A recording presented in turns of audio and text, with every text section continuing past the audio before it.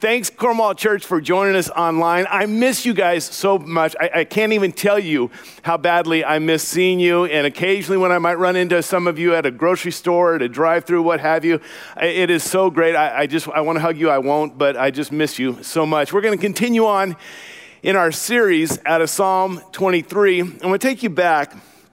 In 1970, 50 years ago, my family moved from Ruston, Louisiana to Vancouver, Washington. My dad was going to be the pastor of the Vancouver First Church of God there. So we moved to Vancouver, Washington, and we became a part of this church, new church family for us. And great folks in this church. And there were some of these like stalwart saints, these pillars of the assembly. And one of the couples, one of the families that was just kind of like the pillar of this church were the Ammondsons, Vern and Blythe Amundson. They had some kids. They were a bit older than our family. And Vern worked for the phone company, but he lived north of town on 80 acres. And I have great memories of going out to Vern and Blythe. They kind of adopted us. We would have dinner out there. We had bonfires out there. We shot BB guns out there. We sighted in, later in life, we sighted in rifles. But we would go out to this property north of town, which today I think is a part of the Sunlight Express Amphitheater, if you're familiar with that venue there in Vancouver. But we'd go out there. In fact, I have a picture from 1970. My brother and my sister and I, part of this 80 acres. Now, we weren't really trying to reenact the Abbey Road Beatles album cover, but it kind of looks that way. But we were out there, and this was in our first year in Vancouver. And in the spring, when the sheep did their lambing or gave birth to lambs, we went out there. In fact, we have this picture of us holding these baby sheep, and it was just a great thing for us to be a part of that. So I actually have quite a bit of experience as a shepherd. 2 years into our stay in Vancouver in the summer of 1972, and the reason I remember that is because the Summer Olympics were happening and Mark Spitz was racking up medals in swimming like nobody's business until Michael Phelps. But in the summer of 72, my dad took the 3 kids out, and we just asked Vern, we decided to camp on the back 40 acres of his property. Mom didn't want to stay in the tent, so she stayed at home. But we parked out there and camped out in the middle of this field, out in this acreage. And my dad had this 1963 Volkswagen Bug. I was 9 years old, and it's the first time that I remember him allowing me to steer. I mean, we're out in this big field, and he would drive it and do the clutch and all that, but I would steer. Well, we got a little bit bored the second day we were out there. So we all loaded up in Dad's Volkswagen, and we went out to one of the pastures where these sheep were. And Dad, I always think of Dad as being old. I have to remember at the time, he was only 37 years old. So he gets us in the Volkswagen, and we go out chasing these sheep and herding the sheep with the Volkswagen. You've heard of PTSD. This was PVSD, post-Volkswagen sheep disorder. I mean, these sheep were terrified. Now, we as a family, we never told Vern, God rest his soul. Hope he doesn't know. But we would go chasing these sheep. Now, when we look at the shepherd, the good shepherd, and the shepherd in Psalm 23, he's not out chasing sheep. He's leading sheep. He's leading them beside the still waters. He's leading them in the right paths. He's leading them even through the treacherous valley of the shadow of death. He's leading them to a better future. He's leading them to a better life. And David writes this psalm, and he has experience as a shepherd. But as you well know, David wasn't just a shepherd. David was a king as well. In fact, in another psalm that David didn't write, it was a psalm of Asaph, it says this: he chose, talking about God, Yahweh, he chose David, his servant, and took him from the sheep pens. From tending the sheep, he brought him to be the shepherd of his people, Jacob, of Israel, his inheritance. And David shepherded them with integrity of heart, with skillful hands, he led them. That God takes this David, and he takes him from this lowly spot, from the sheep pens, and makes him the kingpin, takes him from the lowest position to the highest position. And David now, he writes, and he knows what it is to be a shepherd, and he knows what it is to be a good shepherd. And he thinks about the way he led his flock. He thinks about the way he cared for the sheep. He thinks about the way he shepherded them when he was their shepherd. And he also thinks about the way that he led his people and how he cared for his people.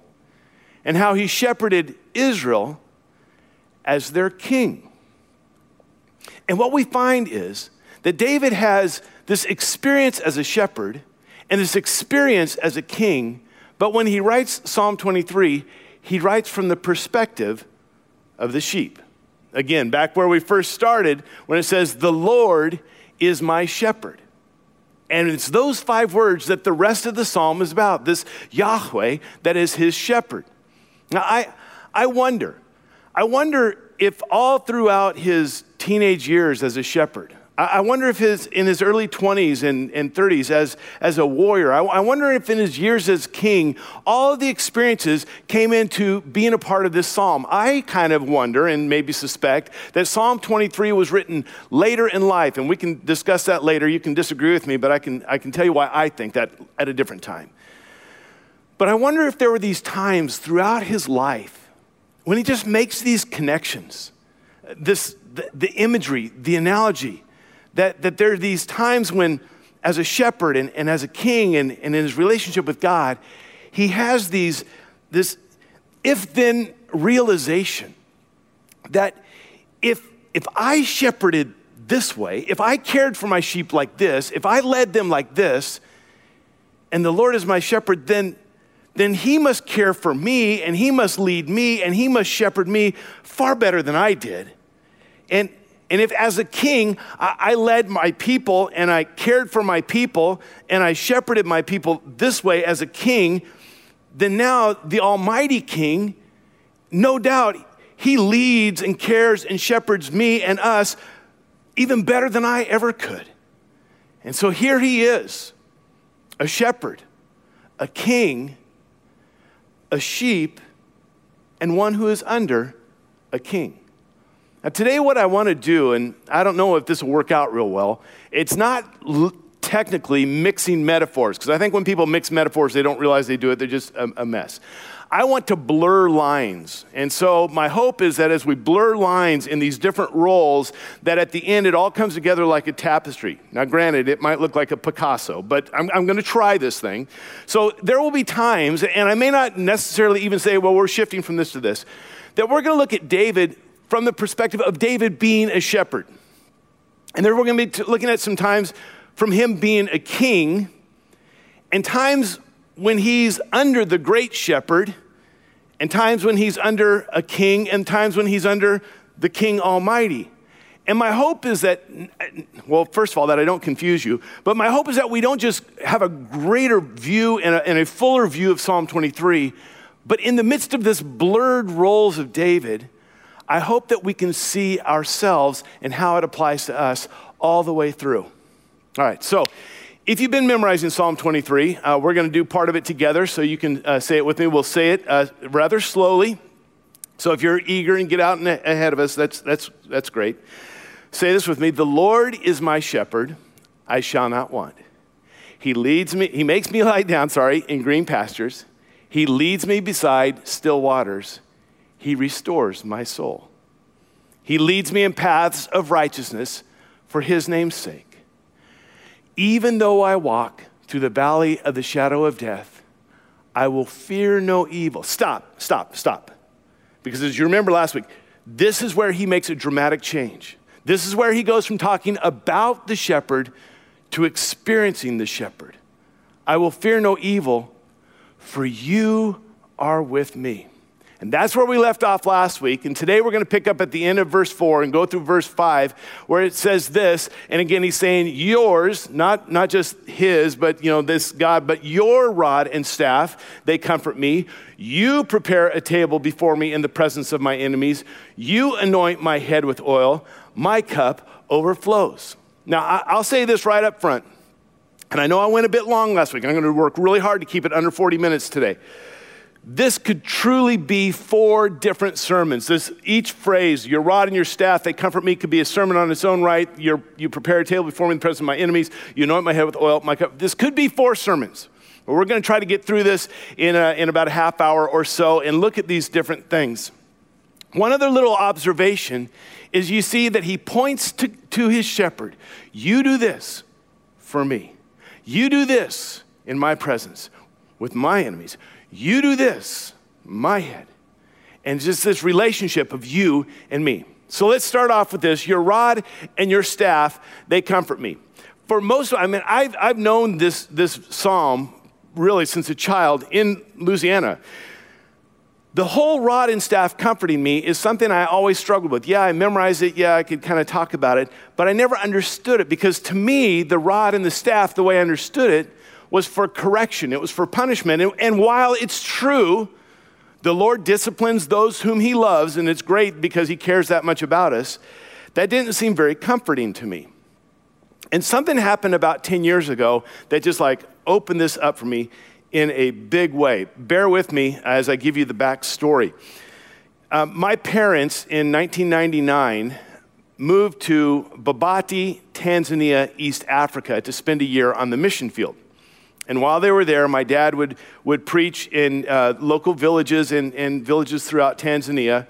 My mom worked with Children of Promise, which was a child sponsorship program over there. There was the Aldergate School, which was an accredited and widely recommended throughout the country, this private school. And there was the Babati Bible School, where they were training young pastors to be pastors in these villages. Well, they spent the year out there, and then they came home. And their impact was really quite significant. And as the ministry continued to grow there under Don and Carolyn Armstrong and later Ben and Kelly Schuler, the school, this Aldergate School, began to grow, and the fame of it in the country of Tanzania. I mean, the president of the country came to visit the school. That it became the number one school if you could afford to send your children to, this was the school to go to. So it continued to grow, and because these kids were coming from all over the country, they had to live there. So in 2009, there was a brand new dormitory that had been built, and they were going to dedicate it in my mom and dad's honor. Since my dad had already passed away, they asked my mom if she would come out for the dedication. She said, I will. She didn't want to travel alone. And she asked us kids, listen, if you guys want to go, I'll pay your way. I love to travel. She's buying the ticket. I'm there. My sister couldn't go, but my brother and I did. So we went out to Babati, to Aldersgate School, and there was this dormitory that they had built for some of the students. A beautiful, beautiful country in Tanzania. And as we got there, there was going to be this big ceremony, and sure enough, we were out there and planted some trees and did the ribbon cutting. And then they had this plaque that was made. Here's my mom with the plaque, the Marvel Dormitory, and kind of talks about all of that. After the big cutting of the ribbon, the planting of the trees, the revelation of the plaque, we went in and had this dinner, and then there was an ongoing ceremony. In the middle of that ceremony, they stopped, and they made my brother and I honorary Maasai warriors. Here's a picture of this deal. So they gave us, and I have it right here, the traditional Maasai robes, and they made it so on my resume, I do put Maasai warrior. I wish they would have made me like an East African runner. That would have been cool. I would have been much faster. So we get these robes, and then they give us these things. This is called a rungu. Go ahead in your living room, say that. Rungu. Every Maasai warrior, every Maasai herdsman, every Maasai man has a rungu. And this is a device that's used in warfare. It's a weapon. It's used in hunting. It's used in their being herdsmen. And they become extremely accurate throwing the rungu. And as I was receiving this and learning more about the rungu and what it was used for, suddenly now, this whole idea about David being a warrior, David being a herdsman, David being a shepherd, David having a rod, it just opened up like, oh, I get it now. David is best known for the slingshot, that whole thing. But remember, before he went out to face Goliath with the slingshot, he told King Saul about what he could do with a rod, with a weapon like this. It says this, but David said to Saul, your servant, talking about himself, has been keeping his father's sheep. When a lion or bear came and carried off his sheep from the flock, I went after it and struck it and rescued the sheep from its mouth. When it turned on me, I seized it by its hair, struck it, and killed it. Now, you don't strike a bear or a lion with a slingshot. They're not going to do a whole lot. And you're probably not going to do it with your bare hands. But if you have some sort of a club, some sort of a rod that you can do this as a weapon, you use that, and then you kill the bear, you kill the lion, you scare them off, you get the sheep back. All of a sudden I began to understand, maybe for the first time, that when it says, your rod and your staff, they comfort me, maybe it wasn't so much about punishment, but it was about protection. And that if my shepherd was really, really good with the rod, then that brings me great confidence and great comfort. I think it was Teddy Roosevelt who said, speak softly, but carry a big stick. And we have a God who will protect us against our enemy. It says our rod and our staff. Now, this was given to me by a Maasai warrior. This was taken out of the children's ministry prop closet. This one's a whole lot better, but you've used one of these in your Christmas pageant when you were the shepherds or whatever. So the whole idea of a crook and the idea of the shepherd, of a staff, is that if a sheep got caught in the thicket, the staff could come alongside and help rescue the sheep out of that thicket. If a sheep got over a ledge where he is endangered, he could come alongside and help rescue that. If a sheep got a little bit out of line, he could come alongside and get him back in line and get him back on the right path, as we've heard about in Brian's sermon about the path of righteousness, that right path. So when we start thinking about our lives, that when we're confronted with an enemy, because the Bible says in 1 Peter that our enemy, the devil, is like a roaring lion roaming around looking for someone to devour. To know that we have a good shepherd who carries a big stick can bring us incredible comfort. And to know that when we get off track and when we get stuck, when we're out of bounds, that our good shepherd has his word and his Holy Spirit to come alongside and rescue us. And no matter how frightening it is with our enemy, the roaring lion, in 1 John chapter 4, we read this: the one who is in you is greater than the one who is in the world. Our good and great shepherd. Your rod and your staff, they comfort me. All right, well, we could keep going on that, but we're going to stop. We're going to move along on this whole thing. The whole idea is this, with David's if-then realization. If I as a shepherd knew how to use my rod and my staff to comfort my sheep, and if I as a king knew how to use my scepter and my knowledge and my wisdom and my justice to rule my people, then my shepherd and my king, he is protecting and directing me. And that's for all of us, that our God is protecting and directing me. All right, I could keep going on that. First, you don't know how long, but I'm not going to. I'm going to move on. So he says, your rod and your staff, they comfort me. You prepare a table before me in the presence of my enemy. Now, in week 2, Pastor Kip talked about how you make me lie down in green pastures, the idea of green pastures being a table for the sheep, even the idea of a tableland, a high plateau, a mesa to take the sheep to graze on. We're not going to spend a lot of time on that. I'd rather spend our time talking about the whole concept of David as a king, because David, even as a shepherd boy, knew what it was like to be at the table of the king, and later he knew what it was like to be at the table as the king. And what does that look like? To be at this table with the king. Some of you remember years ago a chain of restaurants called the King's Table. There was also the King's Table and the Royal Fork. I think they were the same family group. The King's Table was a restaurant where you pay a certain amount of money and then you can just eat. And so I didn't even know if the King's Table even existed. So I got online to look at their website. And I want to quote from the website of the Royal Fork and the King's Table what they said about the King's Table. Great value for budget-minded diners looking to eat large quantities of a myriad of foods. I thought that was telling that they would say this about their own restaurant.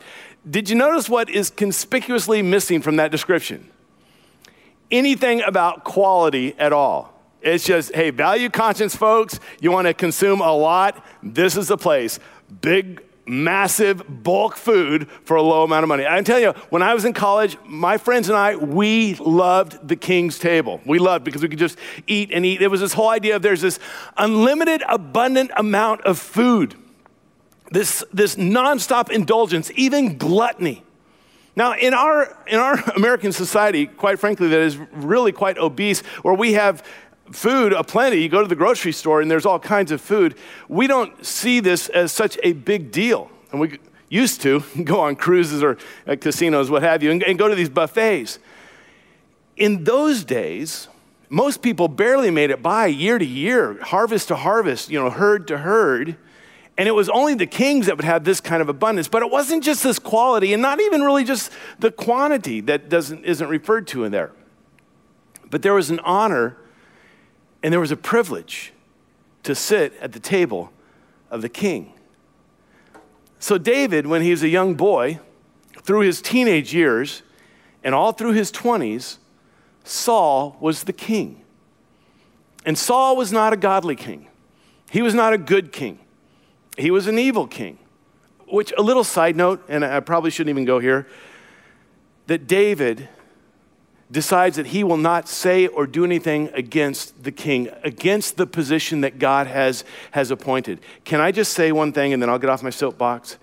As Christians, as brothers and sisters who've been redeemed by the unlimited grace of God, as fallen people who've been brought into the kingdom of God and into the family as sons and daughters of the Most High, we are called to pray for our leaders. It does not matter if it's the president, if it's the Speaker of the House, if it's the Senate minority leader, if it's the Senate majority leader. It doesn't matter if it's the governor. It doesn't matter if it's the mayor. We are called to pray for our leaders. Whether you voted for them or not, whether you agree with them or not, whether they are godly or evil, we are called to pray for our leaders.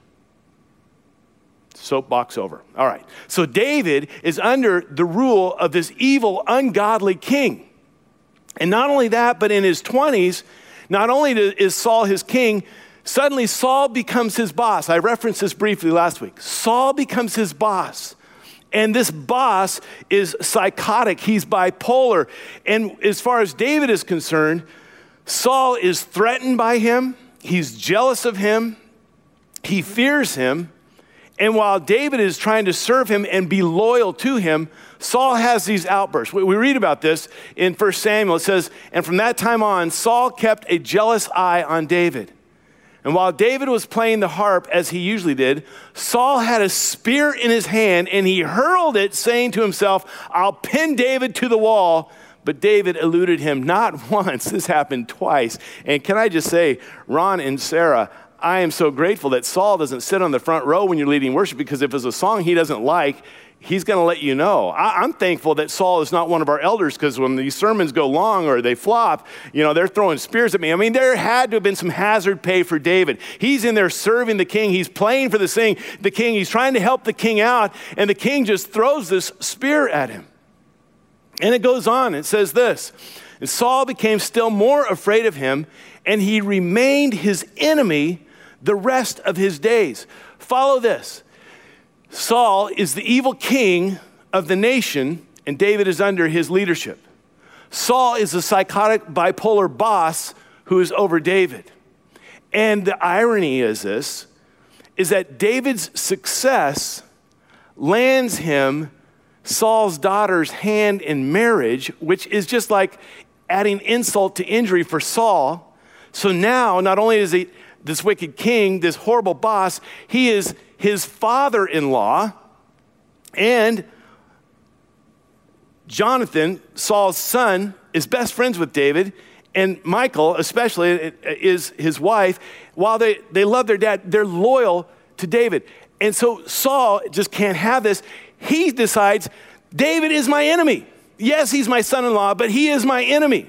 Now, no comments about in-laws on the chat room. Please, none. Don't do it. It's not worth it. So here's David, but he's now a part of this family, and he's invited to the king's table. And in one season, when things had escalated, and David could see the handwriting on the wall and knew that Saul was upset, he decided, I am not going to go to dinner anymore. And he told Jonathan, if your dad doesn't say anything about it, then everything's cool. He doesn't even know that I'm not there. But if he makes a point of pointing out that I'm not there, it's because he's looking for me.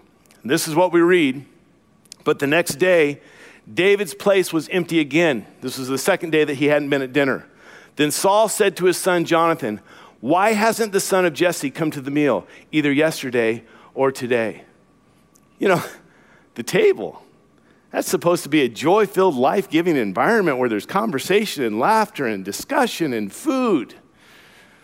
For David to sit at this king's table, man, that was like fearful and could even be fatal. David understands what it's like to be at a table in the presence of his enemy. I hate to leave you hanging there, but I want to move on because Saul and Jonathan both die in battle. And so David assumes the throne. And years later, down the road, David is king. And probably in one of those contemplative times when he's looking back with great fond memories and nostalgia and some heartache, thinking about his father-in-law, but his brother-in-law, his best friend, Jonathan. And he makes this statement, is there anyone left in Saul's household that I can show kindness to for the sake of Jonathan? Not for Saul, but for Jonathan. And there's a man named Ziba, and Ziba says, Jonathan had a son, and he's still alive. Now, here's the deal about Jonathan's son. He lives in a place called Lo-debar. Lo-debar literally means no pasture, can also be translated wasteland. Not a great place to hang out. It's kind of like that old CCR song, stuck in Lodi again, stuck in Lo-debar again. Last place I want to be, I'm stuck here. Not only is he living in this wasteland, but he's living in fear as a fugitive because as a part of the former dynasty, he doesn't want David to even know that he's existing. And in addition to that, because of a horrible accident that happened when he was a child, he's crippled in both feet. And since they don't have some kind of disability act, that renders him basically useless to society in their culture. And so when word comes, and his name, by the way, is Mephibosheth, which never fits on the license plate of the back of your little bicycle. So when they come to him and say, hey, King David wants to see you, he says literally, what does he want? A dead dog like me. I mean, he recognizes, I live in a wasteland, I'm crippled, I'm of his enemy's family. What does he want? A dead dog like me. That's like a double negative. That's not just dead, but it's a dead dog. And in that culture, that was like the low. That'd be like us calling, what does he want with a decaying possum like me? I mean, he's just the lowest of the low. But David calls him and brings him to Jerusalem. And look at this beautiful picture. So Mephibosheth ate at David's table like one of the king's sons. And Mephibosheth lived in Jerusalem because he always ate at the king's table and he was crippled in both feet. Now here's this man, this orphan, this disabled orphan who's living in Lo-debar, the wasteland. And he is brought to the very table in Jerusalem, the city of peace, to eat with honor in the abundance of the king's table. And I just wonder if David has one of these if-then, if he remembers what it was like to be at the king's table when the king was wicked and evil. And if he knows, while he's not perfect, he wants to do the right thing, what it's like to sit at his table as the king, like Mephibosheth is, as a son, if then there's always a place at his table. This King Almighty always has a place at his table, even when he comes in his brokenness, even when he comes in his failure, even when he comes in his miserable existence, the king has a place at the table for him. You can't buy a ticket to that table. There's not enough money to buy your way onto a seat on that table. It's only because of the unbelievable love of the king. In fact, David would write about this in a psalm when he says, how priceless is your unfailing love. Both high and low among men find refuge in the shadow of your wings. That's kind of last week's sermon. Look at this. They feast on the abundance of your house. You give them drink from your river of delights. And for with you is the fountain of life. and in your light, we see light. To know that, man, there is room at the table for me. This whole picture of being at the table of the king, you find it throughout Scripture. I mean, David's son Solomon wrote about it, and some of us grew up singing about it. I am my beloved's and he is mine. His banner over me is love. You remember that song? They brought me to his banqueting table and his banner over me is love. That came out of the Song of Solomon. Why they were teaching little kids to sing songs out of the Song of Solomon, I don't know. Good thing we didn't read the book, but that's that song. Or how about this one? And I don't have time to go into the backstory on this one. You can read this on your own. The Bible is a good book for you to read. That's a great thing. There's a king. His name is Jehoiakim. Or Jehoiakim.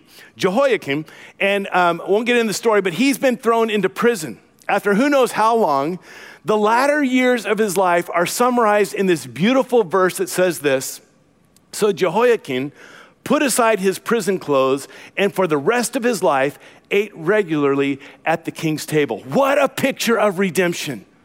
He takes off those prison clothes. He no longer has to beg for a little extra piece of bread in this prison, in the food of the prison. Now he comes with royalty to the king's table and he eats with all that he can, anything he wants.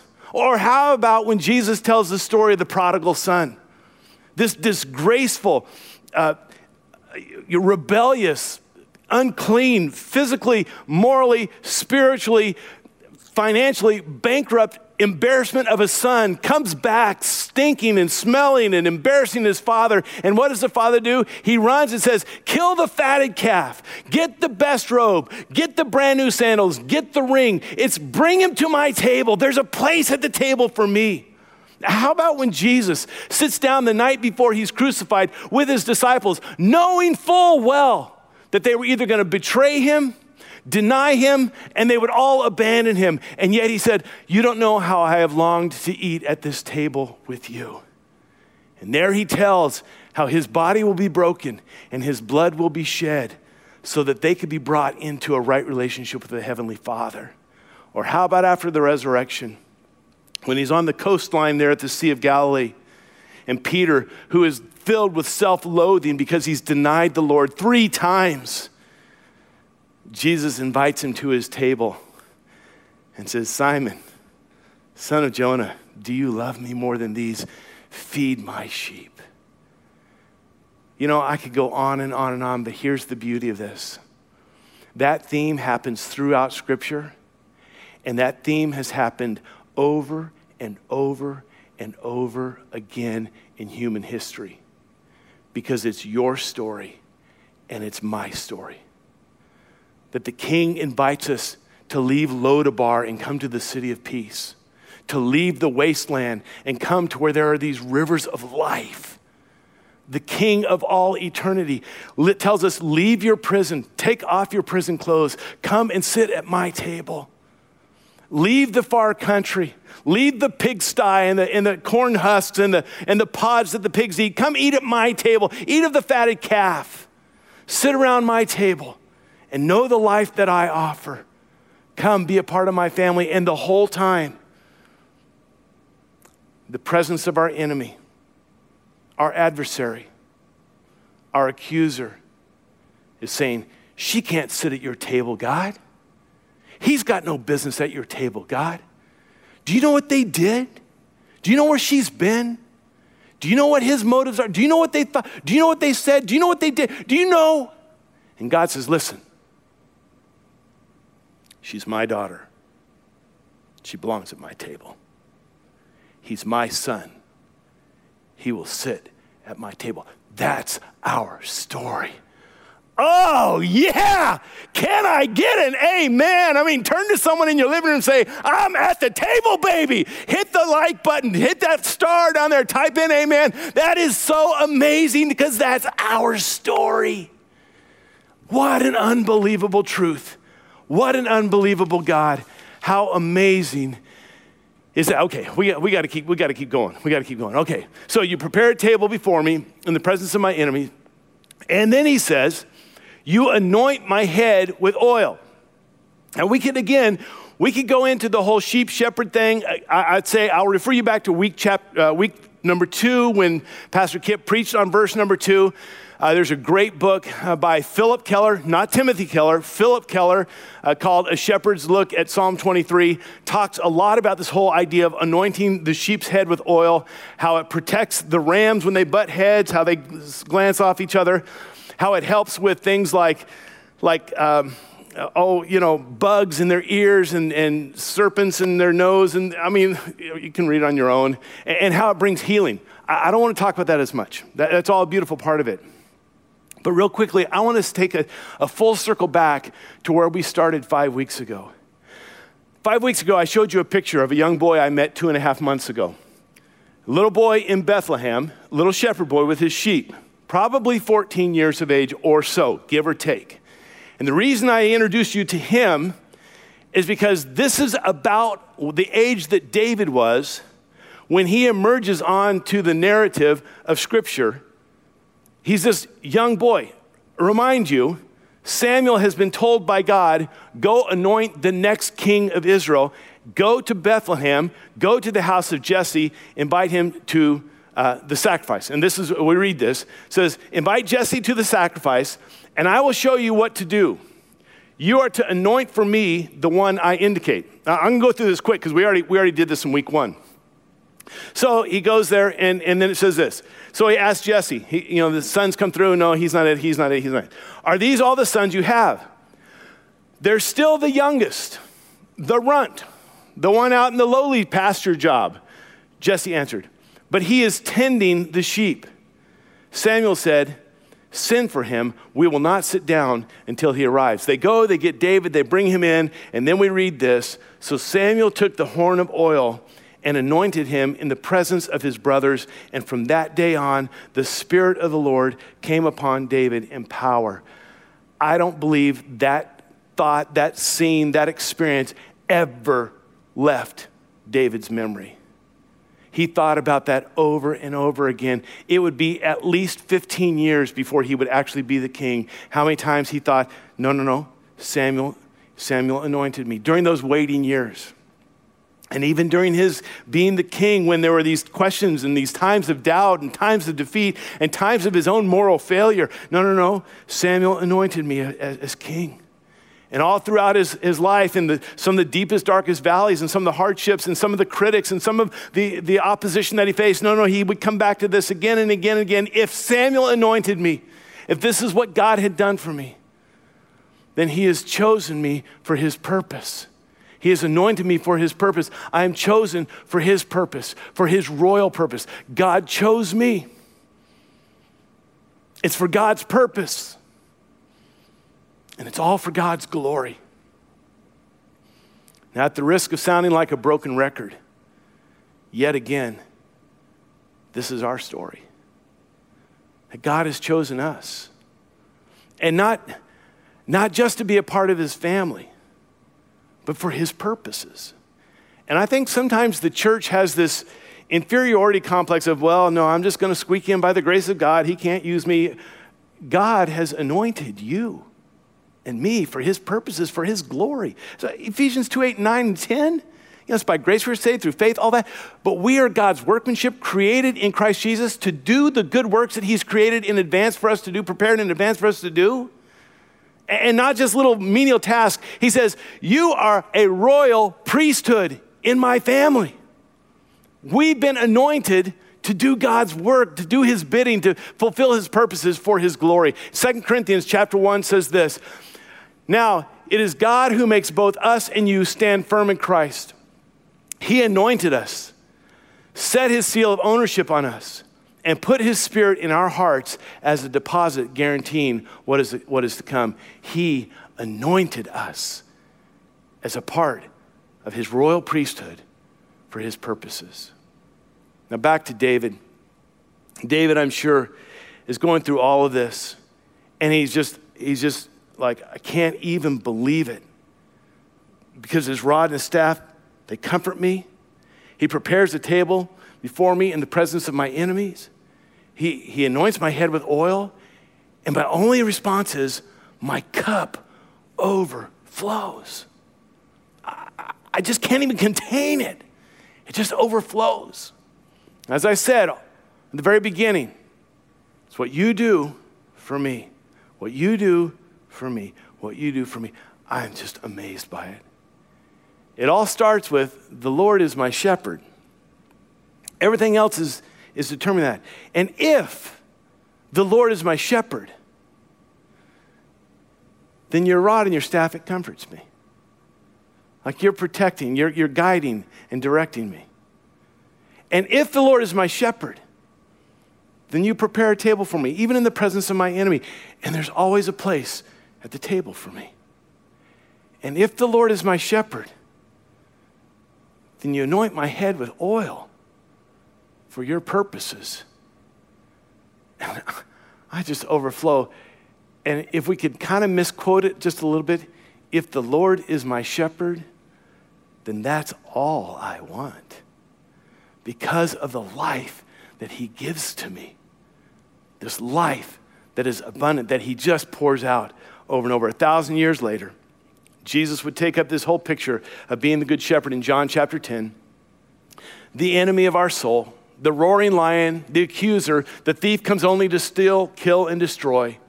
But I have come that they may have life and have it to the full. My cup overflows. Have it to the full. I am the good shepherd, he says. And the good shepherd lays down his life for the sheep. If this is the truth, then he calls me to a life of abundance, a life of plenty, a life of goodness in step with my shepherd. It's always overflowing. Overflowing in mercy, overflowing in grace, overflowing in love, overflowing in his goodness. He's able to do immeasurably more than all we ask. It's always the fatted calf. It's always the best robe. It's always the new sandals. He just overflowing, my cup overflows. Look at this in Jude verse 1 and 2. To those who have been called, who are loved by God the Father and kept by Jesus Christ, mercy, peace, and love be yours in abundance. My cup overflows. This is what he says. I want you to understand mercy so much you can't even contain it, and peace and joy and love. I want you to have this in abundance, that it would just pour out. Or in Romans where it says this, may the God of hope fill you with all joy and peace as you trust in him, so that you may, here it is, overflow with hope by the power of the Holy Spirit. Look at this. Look at this in our day. Because some of you are overflowing with stress and fear and worry and anxiety. And he says, and I want you to know the shepherd so that you overflow with hope and peace and joy. In 1 Peter it says, inexpressible and glorious joy. That's how we are to live. What if we were convinced this wasn't just some words that David wrote 3,000 years ago, but this is the reality that we can live in today? What if this wasn't some novel concept? What if this was the normal way we live every single day?